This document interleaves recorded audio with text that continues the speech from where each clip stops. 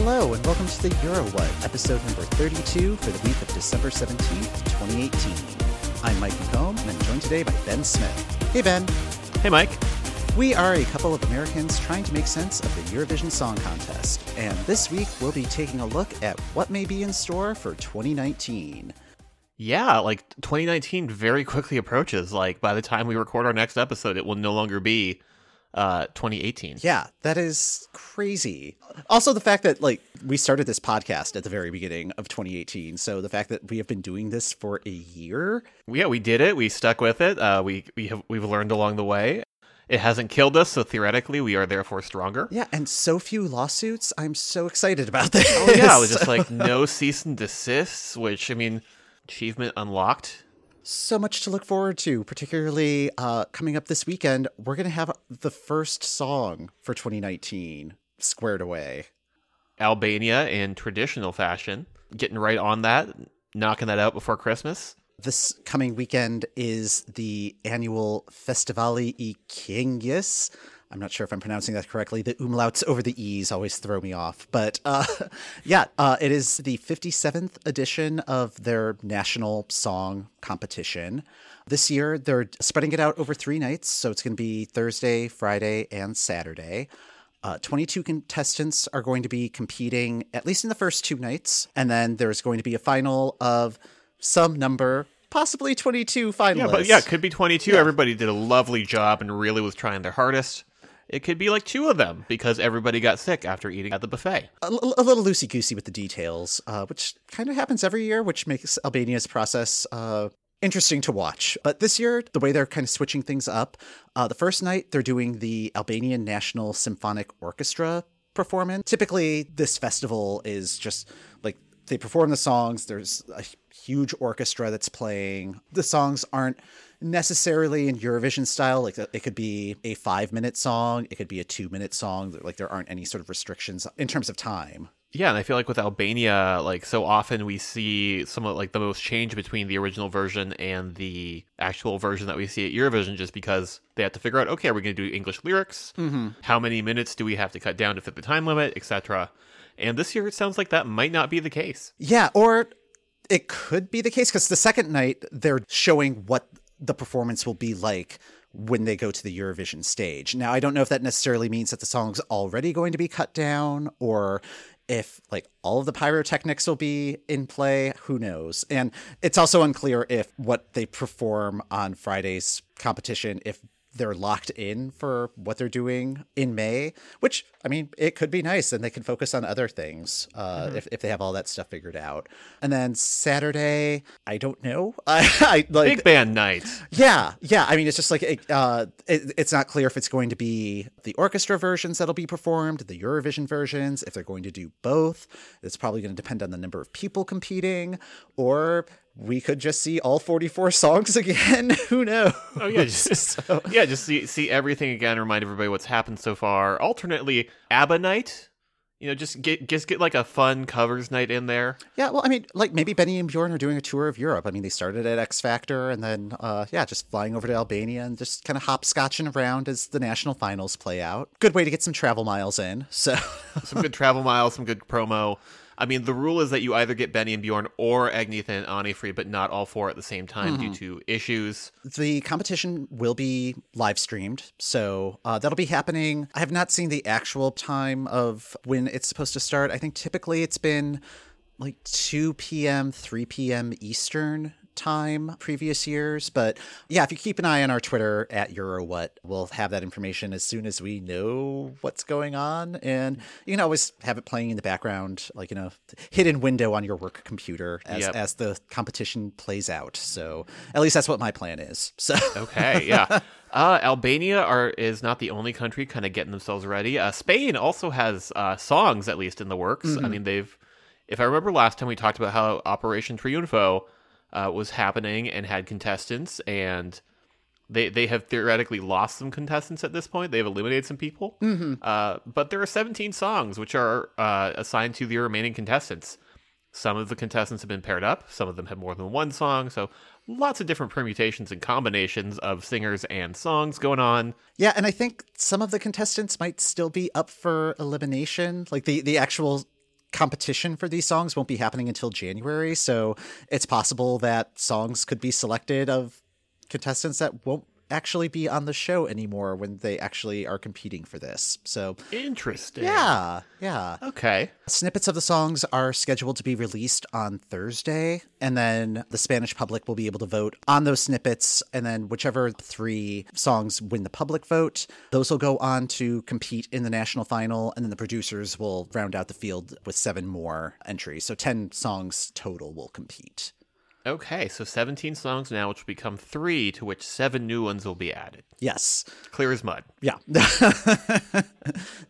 Math is fun, isn't it? Yeah, so I'd say, why not just knock it down to 10 songs? 17 is a very large number. I mean, I guess the producers just want to make sure that there's like nothing hinky going on with voting, because I believe it's all online voting, and that's only so it's very secure. easy to stuff the ballot box. Yeah. This is sort of what the process was for choosing their song this year, and I think it worked, even though the song that was selected didn't do all that well. I think that they at least had some decent choices on the table. Mm-hmm. They just chose wrong. And really, that's what you want, because like the audience is going to be the audience, at least if you've done your job and feel good about the song you've sent. That's what counts, right? Mm-hmm. Nope, winning counts. No. Yeah. Hopefully, the full versions of those songs will be available pretty soon, either like once the snippets are released or after the public voting has wrapped and they figured out what those 10 songs are. And then we can add them to our Spotify playlist, which is really coming together nicely. Like, I think there's about 125 songs, give or take, that are like out in the wild right now from the very few selection processes that have gotten underway.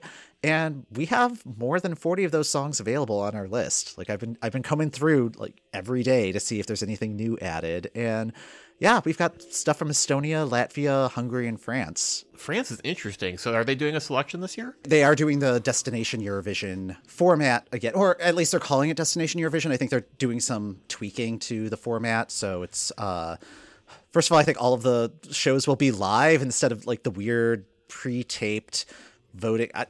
Like all of my memory of watching the one episode I did just came flooding back. I'm like, yes, retool this. Yes. It seems like they've got a pretty varied selection so far. Again, I've only been able to hear like a handful of the songs because there's only a handful available, but there are songs in French. I don't know. They've got hooks. Like they are checking boxes. So the songs from France are in French. Color me surprised. In more exciting Spotify news. Yeah, our podcast is on Spotify now. Yeah, that was an exciting development to happen. So if you prefer to listen to your podcast on Spotify, you can just do a search for EuroWhat, and our show should get on there, and you'll be able to follow it and not have to worry about missing any episode, especially once we switch over to a weekly format in the new year. Once the competition comes back in full force, so will the wave of episodes that will land into your Spotify. Yes, you will not be able to get us out of your ears. So Okay, so for our main topic today on the show, I thought what would be interesting to do, given that is the end of the year and this is our last episode for 2018, I thought it would be interesting to talk about our year in music, since Spotify has officially dropped their 2018 edition of Spotify Wrapped, which sort of gives you all of what they claim your top 5 songs and top 5 albums, artists, whatever are, although I had some disagreements with mine. Like, how did yours turn out, Mike? Mine came out a little weird, and I'm wondering if there's also differences between like the desktop app and the phone app, because I think I have seen differences between the two. Some surprises and some real question marks. So I feel like you posted this to our Twitter account, but like you had like a particularly Eurovision heavy year in listening. Yeah, of my top 5, 4 of them were competing at Eurovision, and one of them tried to compete at Eurovision. Okay. So the top item on my list was Fuego, Cyprus's entry, which really, that comes as no surprise. That was followed by Lie to Me, Czech Republic's entry. That one's a solid one. I have that as like an alarm tone on my phone. It's great. Love it. Nice. Number 3, that was Scandalove by Ida Maria. Yes. That's that song song is makes still me so happy. delightful. Yeah. And like even listening to it closely, it's like, wow, some of these lyrics are so filthy. Like, which I guess is also kind of a theme of my top 5, except like number 4 is A Matter of Time, Belgium Century, which was not filthy at all. maybe that's why it didn't do so well. Oh, Maybe it just cynic. needed to He be tried. yeah. And then number 5, which I'm still trying to figure out how it got up there, was Alexiev's Forever, Belarus Century. Okay, And, yeah. yeah, the only thing I can think of is like Belarus chose very early last year, and back when there was only a handful of Eurovision songs, like it probably just got caught up in the random loop more frequently than the songs that got selected in March. Okay. Yeah, like that one, maybe not the favorite, but that it sort of won out just by longevity on that playlist. Yeah, I mean, I think it's just a matter of math. It's taken me a very long time to get to a point on the list where it wasn't Eurovision associated in some way, shape, or form. And I'm pretty sure the first one might be Dua Lipa. Okay. But even then, that was a song that got added to my list after spending some time in Spain on my Eurovision trip. So it's still like sort It's of still connected. Eurovision adjacent music. Yeah. Okay. So, Although, yeah, interestingly enough, the winner did not appear there. true. Yeah, I'm not sure why that is, because I know I was listening to Toy like all the time. Oh, yeah, but like you guys, you and Ryan were like going on about that one. it may just be a case of just like, oh yeah, you listen to it 10 times in a row, but Spotify only counts that as once, and just like, please listen to other songs. So, yeah, or maybe like somehow got multiple versions in the mix and it just didn't count properly, but yeah, I don't know. Like with multiple versions, like I'm pretty sure that the only one that popped up on my top 5 from Eurovision this year was Sara Alto's "Monsters" of all things. And again, like I think that one is because I think it got seeded in my playlist a couple of times. So once when it first came out and was a shiny new thing, and then once when I was adding just a bunch of Eurovision stuff at once, and it was a different version because it didn't like flag, hey, this is a duplicate. So. yeah. Maybe that weighted it just a little bit heavier in terms of plays. Yeah, what else was in your top 5? My top 5 was interesting. So the top rated artist was Churches, this Scottish band, electropop, doing pretty well. Just had their 3rd album come out, and like I don't remember listening to them that much this year. But on the other hand, what I do for my playlist is I sort of start at the top of the year where I sort of seed it with a bunch of stuff that I like, and then as new stuff comes out on a weekly basis, add stuff here and there. Mm-hmm. I think rather than like my top 5, I think some of the theme, like, I don't know, like looking at sort of themes in my listening, there's a much more global approach to pop, and I don't know if that comes from watching Eurovision for like 8 or 9 years at this point. A lot of super, super interesting pop stuff was happening this year from Europe. So like you have just from the Nordic side of things, I have Sigrid, who was the winner of the BBC Sound of 2018 in January. Yeah, like that put her on my radar, and then she had one EP come out, I think probably late last year, but released another EP over the course of this year, has her debut album coming out next March, where it's super, super fresh, super, super relatable pop. The new song out right now is called Sucker Punch, and it's very good. But then like the other big kind of Nordic artist coming back, Robin. Robin is back. And that album is delightful. So good. I like the way that album progresses and sort of starts in a very familiar place with Missing You. Like Missing You feels like it could have come off of her, off of Body Talk. Mm-hmm. But then sort of also goes to all these other places in between. Yeah, it's certainly not as aggressive as Body Talk was, Yeah. which like kind of caught me by surprise because I loved Body Talk. And I think I was just expecting it's just like, oh, Body Talk, but the next level. But it's like, oh no, this is much more like this is a totally different mood. And well, yeah, and like in 8 the years later, yeah, 8 years later, and then just reading articles as they were coming out, all these interviews with her where she was talking about the album and talking about what happened in the 8 years, where she was talking about how this was going to be softer and this was going to be more club focused. Mm-hmm. Could hear all those things in the album when it finally came out, and like really liked the shape it took. It's such an organic listen that my first listening to the whole album, it was just like, oh, like you really don't hear like the changes of the songs, like it just transitions so smoothly. It flows really, really well. It's like a full album listen, but like I'm finding that as it sort of like plops in randomly with my playlist, like I noticed some of the things I didn't notice when I was listening to things in sort of like the full span. Elsewhere in my listening, I don't know, like I'm really, really fascinated by British pop music. Mm-hmm. This year is no exception. Like there's a lot going on with it. Like the 1975's "Love It If We Made It" is probably my favorite song this year. Oh, nice. It's really, really weird. Like lyrically and structured. It's just sort of a very simple bass line and some synths that are kind of intensifying over the course of about 4 minutes. And it's very stream of consciousness lyrics that feel like just like ripped from the news. Huh. The hook is just, and I'd love it if we made, modernity has failed us, and I'd love it if we made it.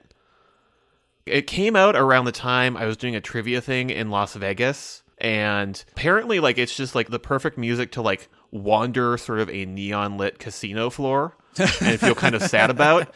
That one, and then Arcade Fire's "Put Your Money on Me" are just like good casino strolling music. Apparently, elsewhere in the UK, some really, really good kind of R&B inflected pop from both Years and Years, who had the second album where they're doing like a weird sci-fi concept thing with it that works somehow. And Chloe Howell, who I've been waiting on a debut album from for like 3 or 4 years now, and just kind of got lost in the label system, and then sort of set out on her own, came back out with an EP this year that's just fantastic. Oh, nice. The first track that came out off of that, Work, was great, but then I'm not sure if an EP can have deep cuts because it's only 4 tracks long, but Out of Luck is just like another one of my favorites.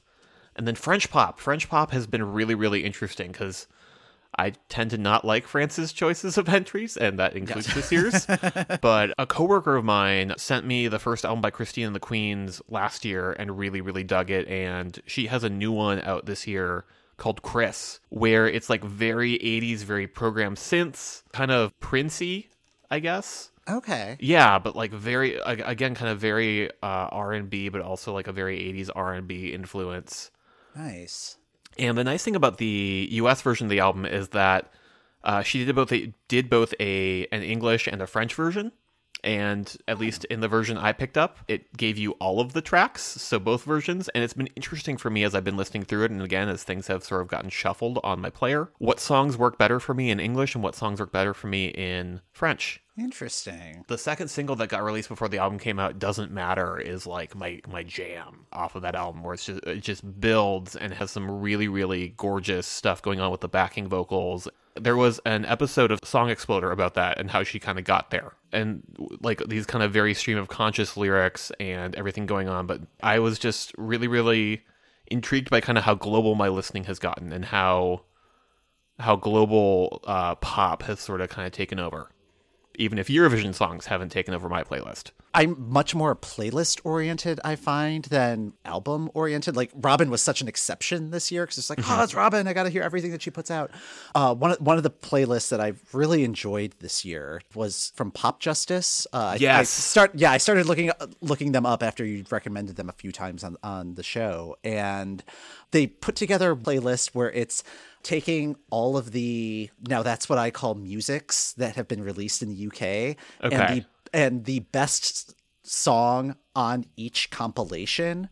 So I think it was in recognition of the 100th edition of Now That's What I Call Music. So it's 100 songs. Yeah, it's a really interesting mix. Like, and it goes really far back. Like it goes all the way to like the mid 80s, which is like, because like I was thinking back to like the American version of Now That's What I Call Music, and I think number 6 came out when I was still in high school, so that would have been like the late 90s. Yeah, I mean it's a really varied list, and it's fun listening to it. It's like, oh yeah, this was a really good song, which is like, this song, what else was on the album that was the best one? Was the choice pick. Yeah, let's see, the Pop Justice playlist that I subscribe to and I check in on from time to time is their New Music Friday one, because they will have all of the pop singles, including all of the British ones by groups I don't know, but sometimes find are great. Mm-hmm. One of the cool things that we do at work on Fridays is there's a public playlist that's posted with a different theme, and everybody's allowed to add one song to the playlist based on that theme. So like a couple weeks ago, it was songs that use a sample. And then the following week, it was songs that have been sampled. So it's kind of getting both sides of the equation there. And I usually try to sneak in Eurovision stuff whenever I can. With a company, like my company's about like 400 people at this point, but just getting all of the different points of view of music. Yeah. And like all meditations on a single theme. And it could be like a wordplay theme or like a certain tone or a certain mood or every once in a while it's just like, what are you listening to right now? And just the variety from that. I'm just now thinking about how for that pair of playlist ideas for songs that feature a sample and songs that have been sampled, you could therefore then do George Michael's Fast Love Part 1 and Patrice Rushen's Forget-Me-Nots. I submitted Forget-Me-Nots for songs that have been sampled. I'm trying to remember what did I use for...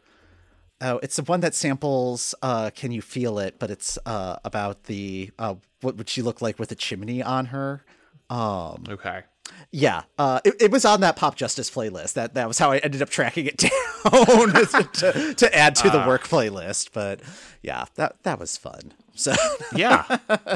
Anything else that we want to bring up on this? No, I think that's it. I think that's it for the year. I think we're good. Just like, nope. All right. Well, then that's going to do it for this episode of the Euro What. Thank you for listening. The Euro What podcast is hosted by Mike McComb, that's me, and Ben Smith. That's me. You can find us on our website at eurowhat.com and on Twitter, Facebook, and Instagram at Eurowhat. If you'd like to contact us by email, we can be reached at esc@whatelsison.tv. We'd love to hear your questions, comments, and playlist suggestions. You can subscribe to the Euro What on Apple Podcasts, Google Podcasts, Spotify, Stitcher, or the podcast app of your choice, if I haven't mentioned it already. Word of mouth is still the best way to get folks to listen, so please be sure to tell your friends about the Euro What podcast. Rating and reviewing the podcast when you subscribe also helps other Eurovision fans find us. This is it for 2018. We're going to be taking the next couple of weeks off, and we'll be back in January to try to make sense of what is happening with Eurovision 2019. Have a safe and happy holiday and New Year. Yeah, happy holidays.